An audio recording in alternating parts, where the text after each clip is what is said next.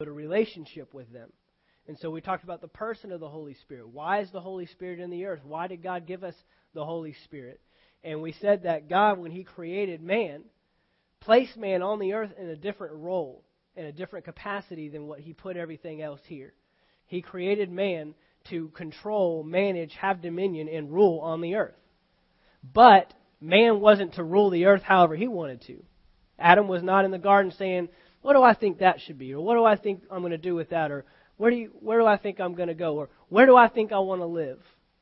He was ruling and living and managing the earth and on the earth how God wanted him to. And the only way God could do that, being in an unseen realm and Adam being in a seen realm, was put a mediator in there, put a communicator between the two realms, and that was the Holy Spirit. He breathed into man, formed him out of the dust of the ground, breathed into his nostrils the breath of life, and that was the Holy Spirit. That was Adam and Eve's ability to be able to walk on the earth and manage and do what he was supposed to do on the earth the way God intended him to. But we saw something come in that damaged the whole process, damaged the whole system, and that was sin. When Adam and Eve sinned, when they disobeyed God, when they ate the fruit, it wasn't the fruit that was so sinful, it was what the fruit represented. And the fruit represented, I'm going to do what I want to do. The disobedience against God was just Adam and Eve saying, my own will, what I want to do. And it is impossible. Number one key to authority is immediately taken away if you come out from under the system that you are supposed to operate under.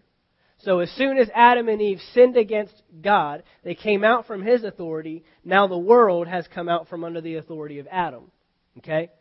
So sin came into man. Well, sin got so rampant and got so crazy and the earth got so corrupted and was heading towards destruction that God in Genesis chapter 6 says, I've got to remove my spirit. My spirit can no longer strive with man.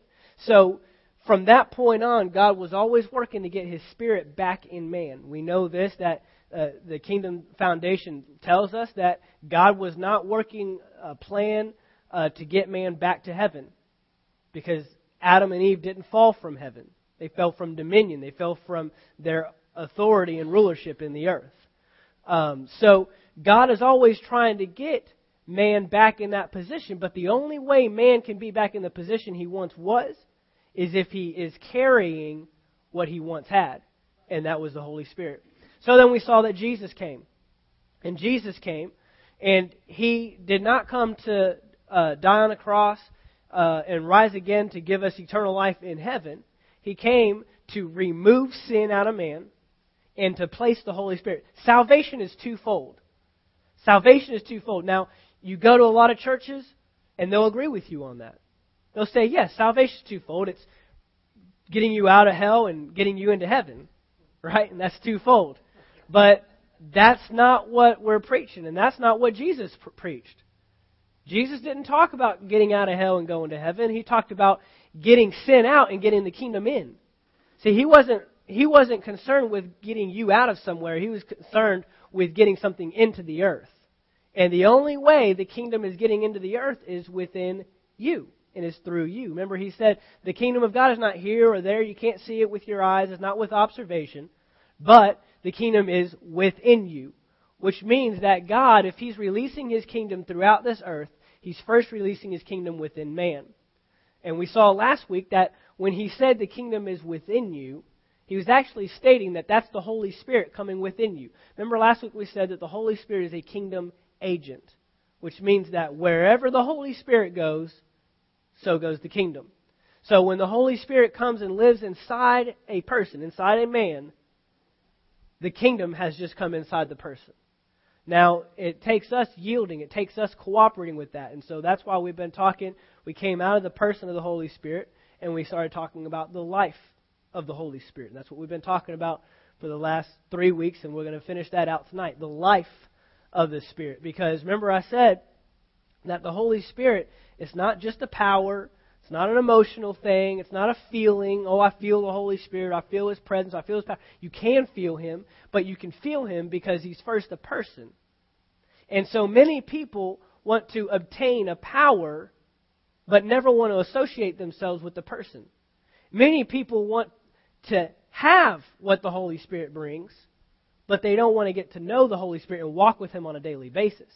So we've seen people, and I told you in my own personal life, I've seen people that have operated in gifts of the Spirit, have seen awesome things happen by their hands, can give a word of knowledge or a tongue and interpretation like nobody's business. And gifts of the Spirit are flowing. But then we come to find out that over time, their conduct just continues to fail. And they continue to do things that we know are not spiritual.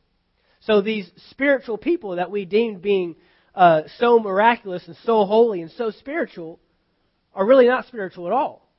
So then what is the true test of someone's spiritual lifestyle? It's very simple. It's in their character and their conduct. And so we've been talking about this life of the Spirit. We talked about the great dilemma.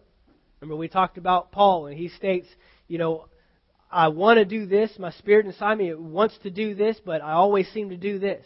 I always seem to do the opposite. Or I don't want to do this thing. I want to get away. I want to let this thing go. But for some reason, I continue to do it over and over and over. And so we talk about that great dilemma. But then remember, we finish it out by saying that Paul states, thank God by Jesus Christ. Thank God by Christ the anointing, the Holy Spirit upon me, that I have the ability now to not do things that I'm not supposed to do and to do the things that God's asking me to do. See, when we break it down, and I'm realizing this in my own life as a parent now, that really all God's looking for is obedience. If you just break it down. I mean, with my son, that's all I'm looking for. If I say don't do that, don't do it. If I say come here, come here. If I say don't go over there, don't go over that. It's really, when you break it down, just obey me. That's what we're looking for. And that's what God's looking for with us. And the Holy Spirit comes within us. Remember, we said that our life is choice-driven. You make the choice. You make the choice if you're going to do what God asks you to do, if you're not going to do what God asks you to do. And the Holy Spirit's not in your life to help you make the choice between Cinnamon Toast Crunch and Fruity Pebbles. Amen. He's in your life to help you make the decisions that help you walk out God's purpose for your life, that help you demonstrate proper character and conduct in your life, and help you live out the fruit of the Spirit. And in fact, fruit of the Spirit is where we're going to go next week.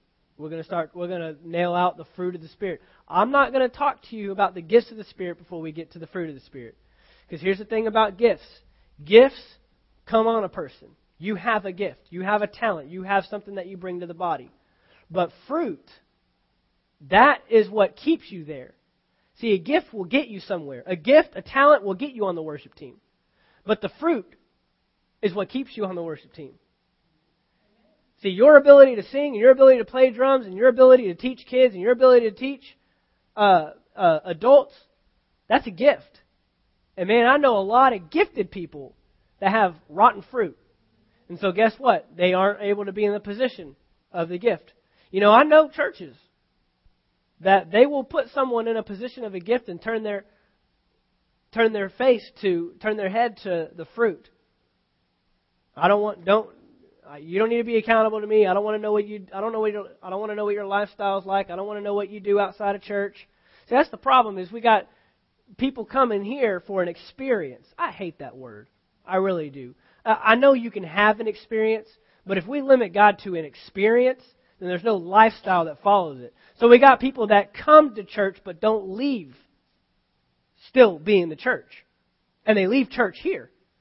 They say, well, I went to church, and then they go to their work, and they don't realize they're still the church. You're still a believer. You're still a kingdom citizen. So we need to act like one. And so we see people that have gifts, but there's no fruit following it up. And Jesus made a very bold statement that we'll end up looking at that said, you're going to come to me and you're going to say, Lord, Lord, did I not do? And He's going to say, but you wouldn't be. See, He's not so much concerned with what you do, because you can't even be saved by works in the first place. It's about who you become. And you wouldn't be in love with someone. You wouldn't show someone peace and joy. You wouldn't show someone how to put aside anxiousness and depression. So I don't want to hear about what you did. I don't want to hear about all the people you won to the kingdom, and I don't want to hear about all the miracles you did and all the signs and wonders that followed your ministry, what He's looking for is that character and that conduct. Amen? Well, tonight we're going to go, I really just have two main passages, and they are passages. I don't have a whole lot of words.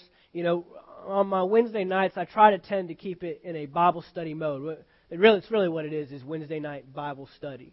And I understand that this stuff, I'm not spitting out verses to you like crazy and you're having to chew on a million different things. I want to keep it simple, and I want to stay in a vein. If I sound repetitive, I'm trying to be. Okay? So I hope I am. If I'm saying things that you've heard before, good, because you probably didn't get it the first time anyways. And this isn't stuff that you can suck through a straw. This isn't your, quick, let me get my protein shake of the Word today. This is the meat of the Word. And so you got to chew that stuff. Okay? This is stuff that you're chewing on, and, we're digesting it and we're savoring it. Sundays is a little bit different because, a lot of times for churches in general, your Sunday services are a little more broad. You got people that don't always come to church, or you get people that come to church for the first time. You get visitors. That's your typical Sunday service. But your Wednesdays, those are your hardcore people. Those are your people that are in church, faithful, and want to know the Word and want to grow up in the Word. And so that's why we take a little more time there. If it seems instructional and more like a classroom, that's what we're trying to do. That's what we're trying to accomplish. So let's go to Psalms chapter 8. We're going to start there. I'm going to lay a quick foundation. A lot of this is going to be stuff that you've heard before. So just bear with us, and we'll get to where we're going. Tonight I'm going to connect some things. Tonight we're going to... Anyone ever play that game as a kid where you connect the dots and then you create an image? That's what we're going to do. We're going to connect the dots. We still do it. Hey, that's a good game. It's a good game. And we're going to connect some dots, and we are going to draw some lines, and we're going to see some stuff in God's Word tonight. Amen? Psalms chapter 8, verse 1. O Lord, our Lord, how excellent is your name in all the earth, who have set your glory above the heavens. Out of the mouth of babes and nursing infants you have ordained strength because of your enemies, that you may silence the enemy and the avenger. When I consider your heavens, the work of your fingers, the moon and the stars, which you have ordained. What is man that you are mindful of him, and the son of man that you visit him? Verse 5, for you have made him a little lower than the angels, and you have crowned him with glory and honor. You have made him to have dominion over the works of your hands. Is this sounding familiar? You have put all things under his feet, all sheep and oxen, even the beasts of the field, the birds of the air, the fish of the sea, that pass through the paths of the sea. O Lord, our Lord, how excellent is your name in all the earth. Is this sounding familiar? Does this sound like Genesis chapter 1, verse 26? Okay. So what David is doing here, and let's go up to verse 4. What David here is doing is this is a worshipful psalm. But he's not just worshiping God and proclaiming who God is. He's worshiping God in what God has done with man.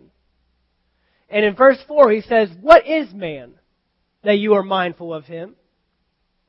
And the Son of Man that you visit him. He's saying, out of all your creation, out of everything you've put on the earth, what is man? What have you done with man? Why does man seem to be on a different level? So look at verse 5. For you have made him a little lower than the angels, and you have crowned him. Everyone say crowned him. You have crowned him with glory and honor. Now that word glory, that glory is actually the word weight and authority. You have crowned him with authority. You have crowned him with weight. You have crowned him with the ability to rule. But now look at this. And this may be the first time you've seen this. I know I was talking with Kirk earlier tonight. So he's going to be excited with me on where I'm going because he knows where I'm going with this. For you have made him a little lower than the angels. What you have to understand about your Bible is it has been translated. And how many of you have ever heard of lost in translation? Things get lost in translation. Okay? So, we need to be studiers of the Word. And I'm going to help you out tonight because that word angels is not the word angels. That word angels, if you take it back, I'm excited about it. If you take that word angels back to the original Hebrew, it is the word Elohim. Elohim is Jehovah or God. Our translators dumbed it down for us. But that word is you have made him a little lower than God. Wow is right. That is not the word angels. In fact, the Bible has numerous passages that the angels work for us.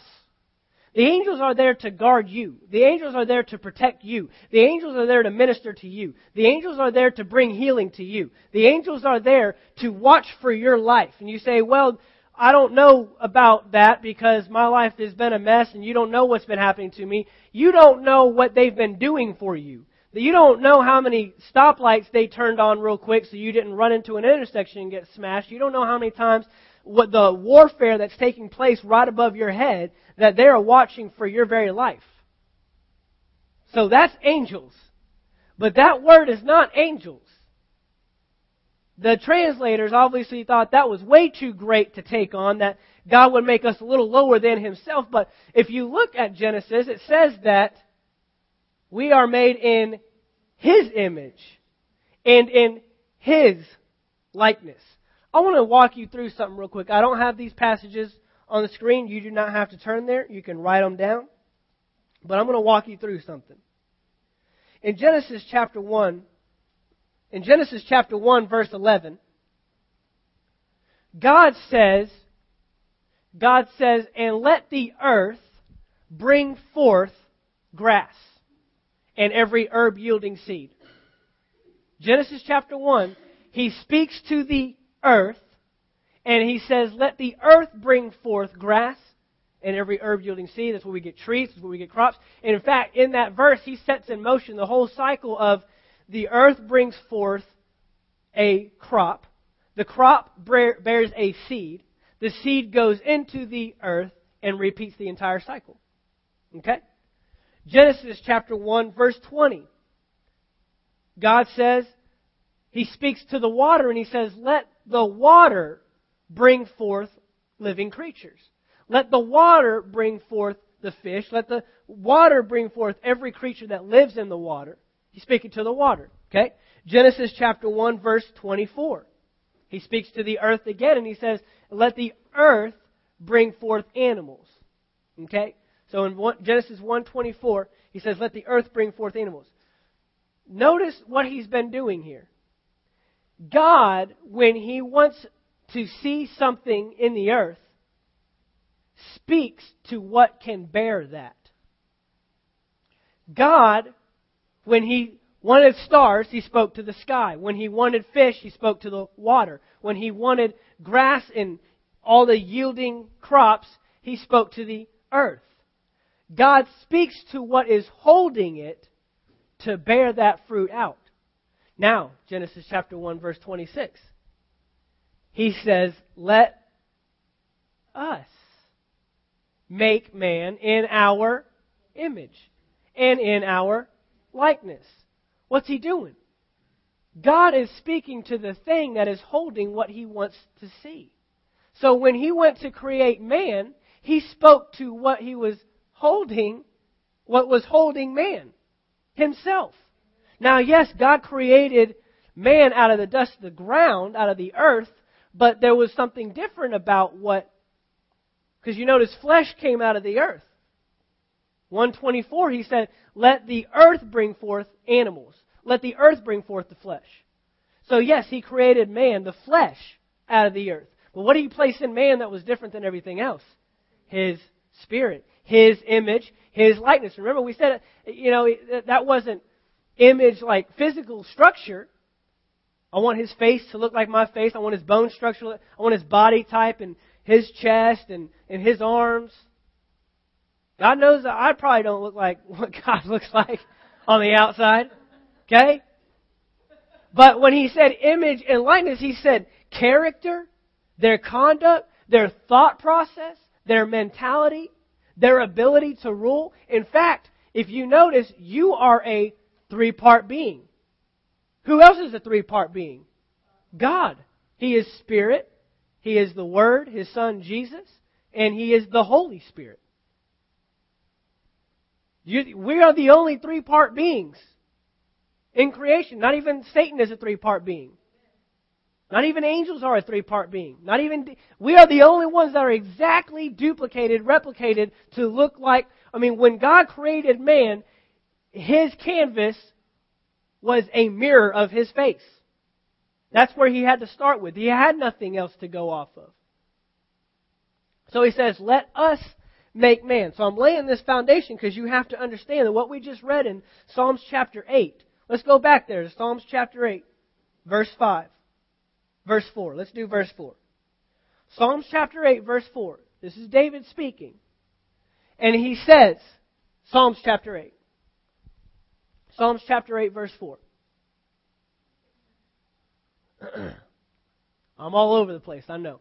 What is man that you are mindful? David's saying, what is different about man? Why did you create man? Why is man like nothing else on the face of this planet? Why is man not like the animals? Why does man seem to be able to have authority and be able to rule over these things and call the shots and have the ability to make choices? What is man that you are mindful of him? And the Son of Man that you visit him. Verse 5.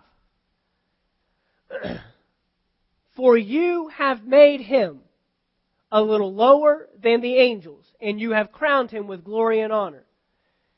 When he says that he made you a little lower than the angels, he's saying, I have made you a little lower than me.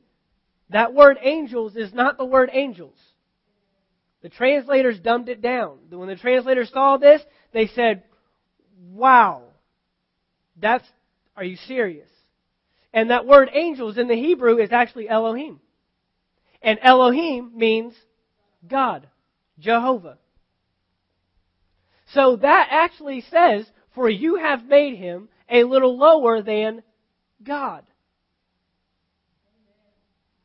And you have crowned him with glory and honor. The word glory means weight and authority. It means rulership.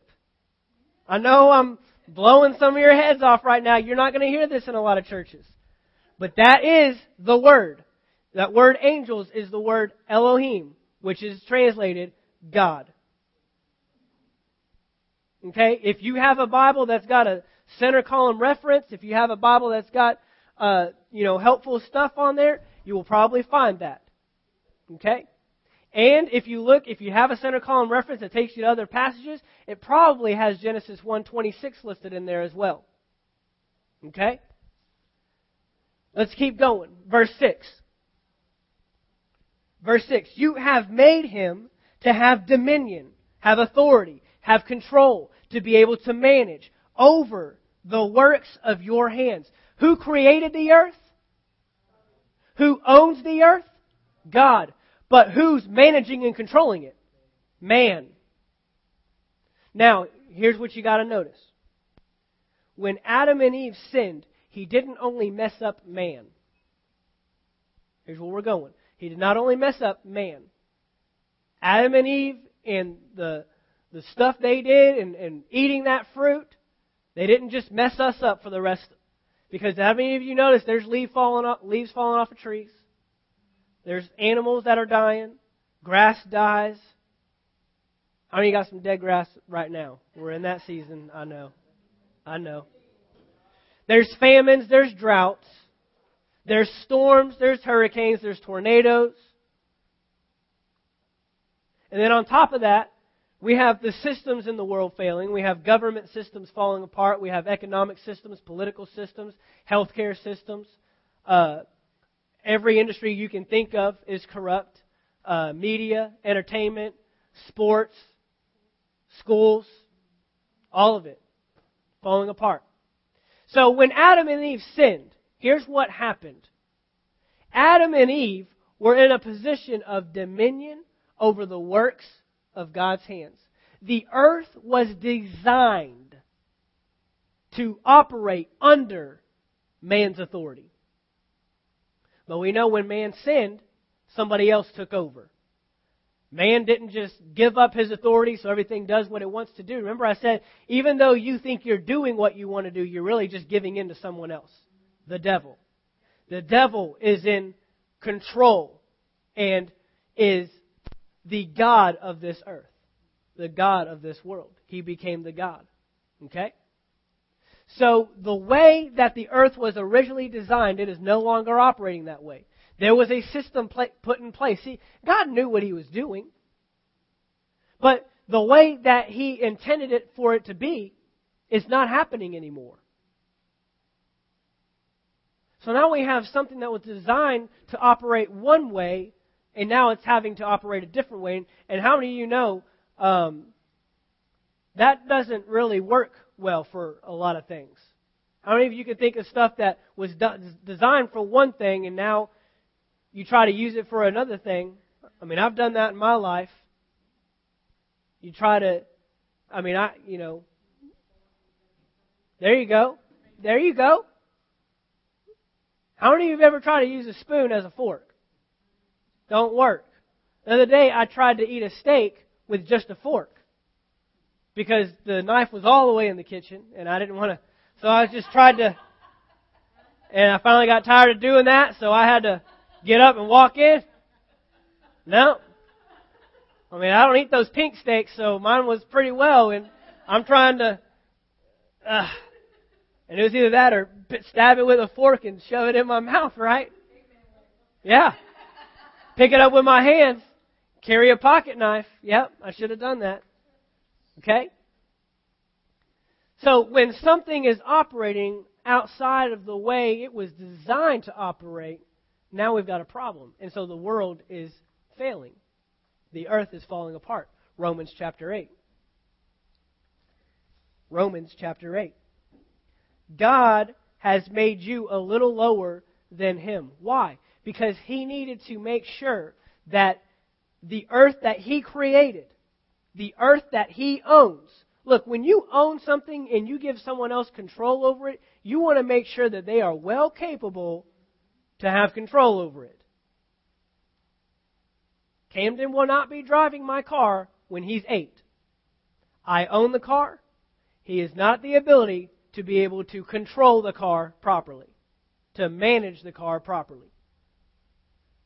So He created man a little lower than himself because He needed to make sure, I've got to put everything inside of man to make sure that the earth that I have created operates appropriately. Operates the way. So He gave him his ability to rule. He gave Adam his ability to make decisions. He gave Adam his ability to create and to speak into things. You got to think about it. You got animals roaming around on the planet for 5 days and they don't know what they are. Because it wasn't until day 6 that He named, day 6 that God creates man, and then after that He gives them the instruction to name them. This is the authority and the ability that Adam and Eve had. We cannot look at what was around us today and what we see today and think, yeah, this is what God wanted. It's not even close. In fact, salvation is not even what God wanted. We've got to get beyond that. Romans chapter 8, we've been here quite a bit, and we're going to get a little further today. And so let's start with verse 14, because you're asking, what does that have to do with the Holy Spirit? This has everything to do with the Holy Spirit. Today, what I'm going to do is I'm going to show you that living spiritual is not just about being a spiritual person. That's what I'm going to do. Today, I'm going to show you that having the Holy Spirit live within you is not just so you can live a good life and make good choices for yourself. Today, I'm going to show you that the Holy Spirit is required in your life so you can get this world back in order. Verse 14. For as many as are led by the Spirit of God, these are the sons of God. As many as are led by the Spirit of God. That's what we've been talking about for the last 4 weeks now. A life of the Spirit, being led by the Spirit. The Holy Spirit is within you to help you make choices to help you fulfill your assignment, to help you live out good character and good conduct. So, if you are led by the Spirit of God, these are sons of God. What's He doing? He's just telling you this is a qualification of the sons of God. This is a qualification of people that I am Father over and that I call my children. They are led by my Spirit. They are led. When I tell them to do something, they do it. Here's what being led by the Spirit means. You cannot be led by your flesh. We are a three-part being. You cannot be led by your flesh, which is, when I say flesh, I mean your desires. Your natural desires, your natural appetite. Okay, and we've been talking about that for weeks now. You cannot be led by your flesh. You cannot be led by your soul. See, there's a three-part being. You got 2 out of 3 are fighting against the Spirit. And your soul is your mind, what you think about something. Your will, what you want to do. And your emotions, your feelings. You cannot be led by your emotions. You cannot be led by how you feel. You cannot be led by what you think about something. You cannot be led by your desire to do something even though you know you shouldn't do it. Okay? To be led by the Spirit means you are led by the Spirit. Okay? Let me figure out what verse we want to go to next. Let's go down to verse 19. For as many as are led by the Spirit of God, these are sons of God. Now verse 19 says, for the earnest expectation of the creation eagerly waits for the revealing of the sons of God. Here's our connection. A son of God is someone that is led by His Spirit. That is not led by how I feel. I'm not led by my emotions. I know I'm sad right now, but I'm going to be excited. The joy of the Lord is my strength. I know I'm depressed, but I am not going to be depressed. I know who I am in Christ. Anxiousness can't overcome me. Worry and fear can't overcome me. How I feel sickness coming on, but I thank God that He's my healer, and I walk in supernatural healing in my flesh. Okay? That's someone that's led by the Spirit of God. Those are the sons of God. Now here in verse 19 it says, the earnest expectation of creation. Earnest expectation. Eagerly waits for the revealing of people that are led by the Spirit of God. Why? Because when Adam and Eve sinned, they were no longer led by the Spirit of God, and the world systems broke. You could basically say that the system of the world and the way it was operating broke, fell apart. That's what happened. So now this world is striving and is eagerly waiting and is in anxious expectation for what? People that will be led by the Spirit of God. Now we know there are things happening in this world that are not of God's Spirit. That are not what God intended. I mean, we just listed a bunch of them. So this world is waiting for someone to get into politics that will be led by the Spirit of God. This world is waiting for someone to get into the sports industry that will be led by the Spirit of God. This world is waiting for someone to get into our school systems that will be led by the Spirit of God. Your workplace is waiting for someone that will be led by the Spirit of God. Do you see where we're going with this? This is the connection. See, this whole spiritual lifestyle is not just about me feeling spiritual and God's happy with me and God's pleased with me and I'm obeying God. It's about affecting where you're at. Because the system and the place that you're in is broken. And you've been given the ability to fix it. The world is waiting. Look at this further on down. Paul goes on a little bit. Let's go to verse 20.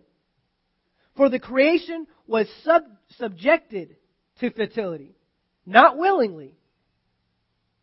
Not willingly, but because of Him who subjected it in hope. In hope of what? In hope that God will be able to place His Spirit back in man and get the world back to where it needs to be. Now we know this. I'm going to go ahead and put this disclaimer out there. We're not going to fix every issue. We know that the Bible shows that this thing is getting worse before it gets better. But we still have a requirement and an obligation and a responsibility to bring the character of God into this world. And you can fix where you're at. There will be a day where God's kingdom does come back to this earth and does reign again, and everything will be back the way it will be. Revelation chapter 21. How many of you growing up had heard there will be no more tears, no more pain, there will be gates the size of gemstones and golden streets? We've all heard that? What am I talking about? We're talking about heaven, right? Did we all just skip over verse 1?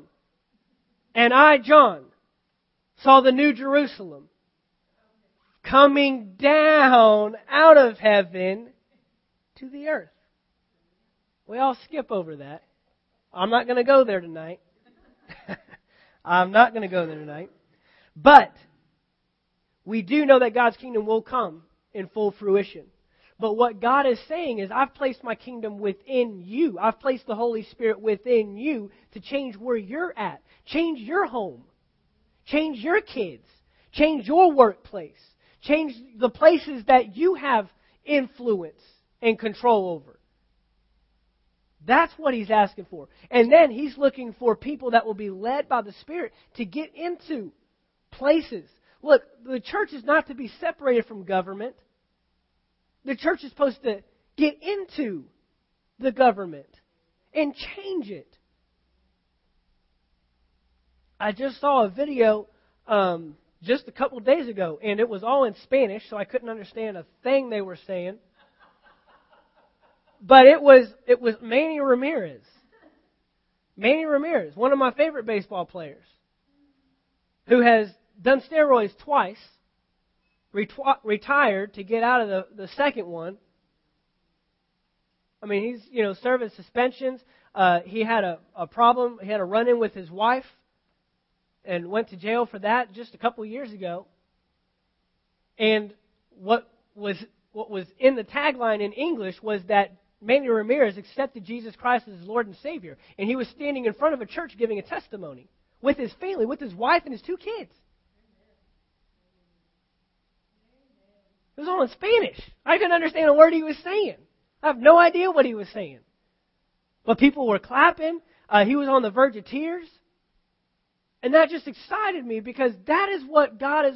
He's not wanting to get the Christians over here in their little box and let the world do their thing. He's called us the salt of the earth, the light of the world. Doesn't mean get in there and rough it up with them and, show them that you're no better than they are. It shows them that they can be as good as you. That's what He's calling us to do. And too many Christians have dumbed it down and justify their sinful lifestyle. Well, I'm just trying to relate to the world. Jesus didn't do any of that stuff and was able to relate with sinners with no problem. And He didn't hang out with them and party with them. He went to those things and showed them, look, my lifestyle's way better than yours. You need to come to my side. He did that with Zacchaeus. He did that with Matthew. He pulled Matthew, a tax collector, a stealer, and a cheater. Yeah. That's who Jesus would hang. Jesus didn't go and He did not hang out with the Pharisees and the Sadducees. He did not find the most religious person to say, this person will get me. In fact, those people didn't get Him at all. But what did He do? He went in and got people that were in the world and showed them, I've got a better life for you. And those 12 people ended up changing the world. And beyond that. That's what God is trying to do. Verse 21. Because the creation itself also will be delivered from the bondage of corruption into the glorious liberty of the children of God. This is talking about the consummation, the very end. But verse 22. For we know that the whole creation groans and labors with birth pains together until now. What is labor and birth pains? It is, it's out. It is a process of trying to push something out. So the world is waiting and expecting like an expectant mother, trying to push out the sons of God. So the things that we're seeing in the world, the issues and the problems, the storms, the acts of God, as people like to call them, these things are happening because the world is trying to reveal the sons of God. It's like the earth is pregnant with Spirit-led people, and these things are happening, these groanings and these painful things are happening in the world, trying to reveal who's the Spirit-led person that's going to stand up and change this. I give you an example. Jesus tells His disciples to go to the other side. On their way, in the middle of the night, a storm comes. Jesus is at the bottom of the boat sleeping. A storm that could have taken their lives. These are fishermen. They don't freak out over some rain and some winds. They're out in the middle of the sea with a destination in mind, and they're concerned about a storm. And what does Jesus do? Paddle faster? Bring in the sails? No. He stands on the edge of the boat and He says, "Peace, be still." That storm was waiting for someone to be led by the Spirit of God to come in and change the situation. We see this stuff every day. We see this stuff all the time. This stuff is a regular occurrence in our world because the system is broken. I mean, the entire world, the entire earth, every system known to man is in a perpetual state of trying. You understand that? We have men right now in government that are trying to fix something that's broken. I'm telling you, the guy that's in there now can't fix it. The guy that was in there before can't fix it. And the people that are coming up next this year can't fix it. God can. I mean, what would happen if we got a president that was led by the Spirit of God and that would, before a crisis, would say, "You know what, guys, I don't have the answer to this. Well, let's pray." Because someone does have the answer. What would happen? In a broken system, in a broken, something that's operating in a mode of try. Let's try to fix it. This ain't a Republican thing or a Democrat. This is a kingdom thing. This is a government that is not of this world, is what Jesus said. I do have a kingdom, but it's not of this world. It's of somewhere you can't see. And I am a king. Let's go on. Verse 23. Not only that, but we also, who have the first fruits of the Spirit, even ourselves grown within ourselves, eagerly waiting for the adoption, the redemption of our body. What's that mean? That means that your spirit man on the inside is doing the same thing. You know why? Because your spirit man knows what it's capable of doing.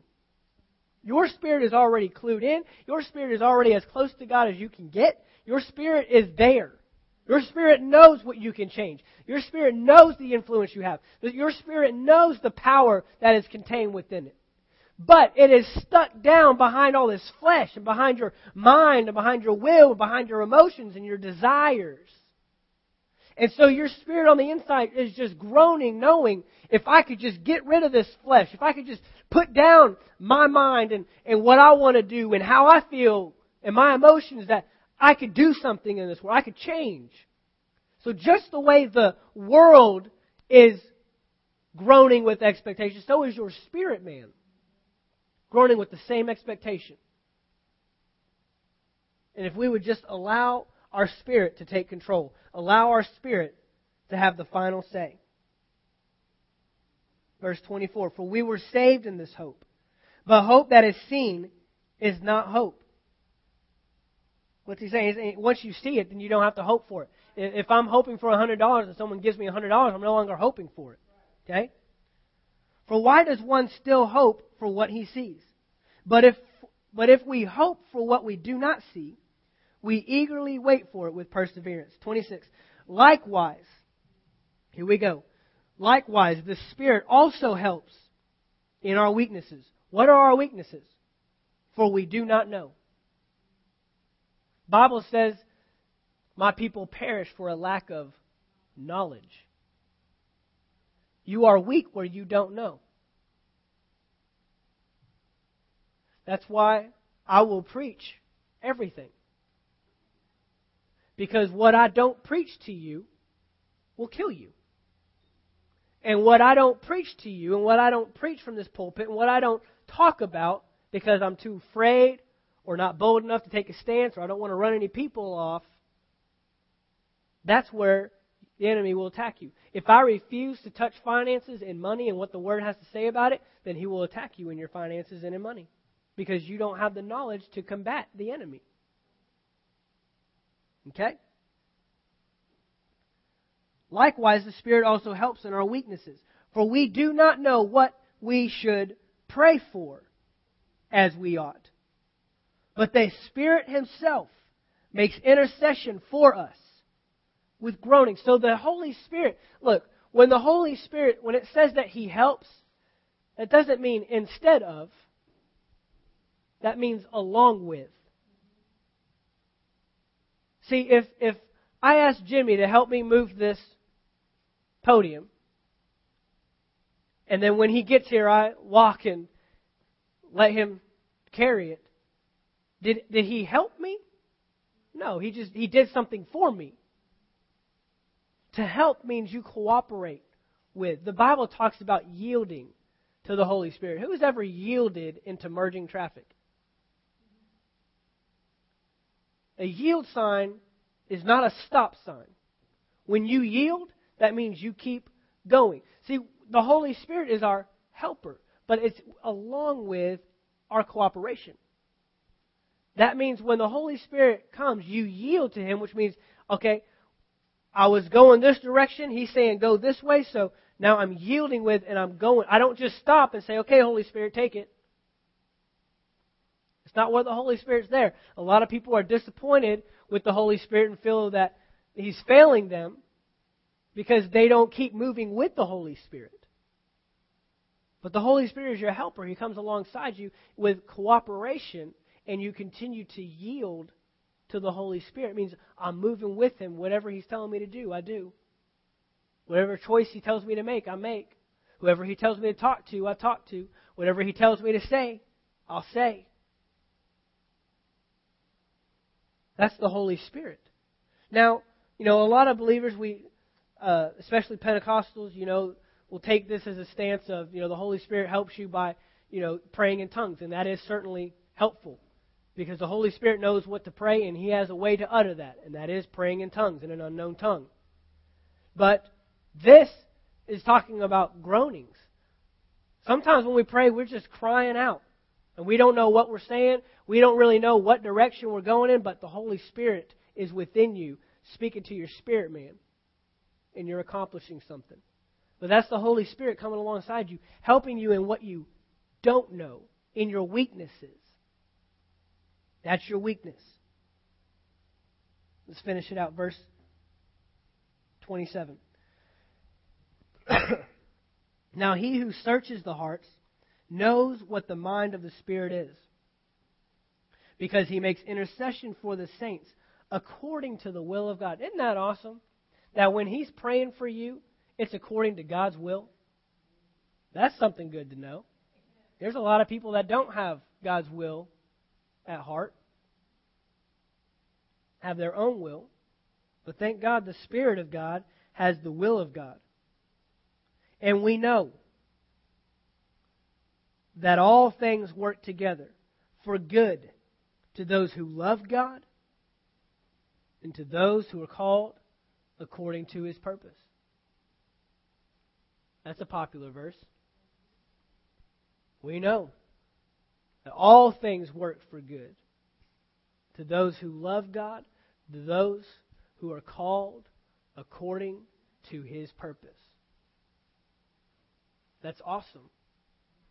That's awesome. That's the power of the Holy Spirit. So the Holy Spirit has come to live, reside, and dwell within us to make God's life and God's character available to us. Because remember, go back to the beginning of this thing. You can't do what you're supposed to do in this earth without the Holy Spirit. So now, wherever we go, whatever we do, we carry the kingdom with us. We carry the power of the Holy Spirit with us. And that is to make influence. You have an area of influence. We all have an area of influence. The thing about influence is it can go good or bad. You can be a bad influence on somebody, or you can be a good influence on somebody.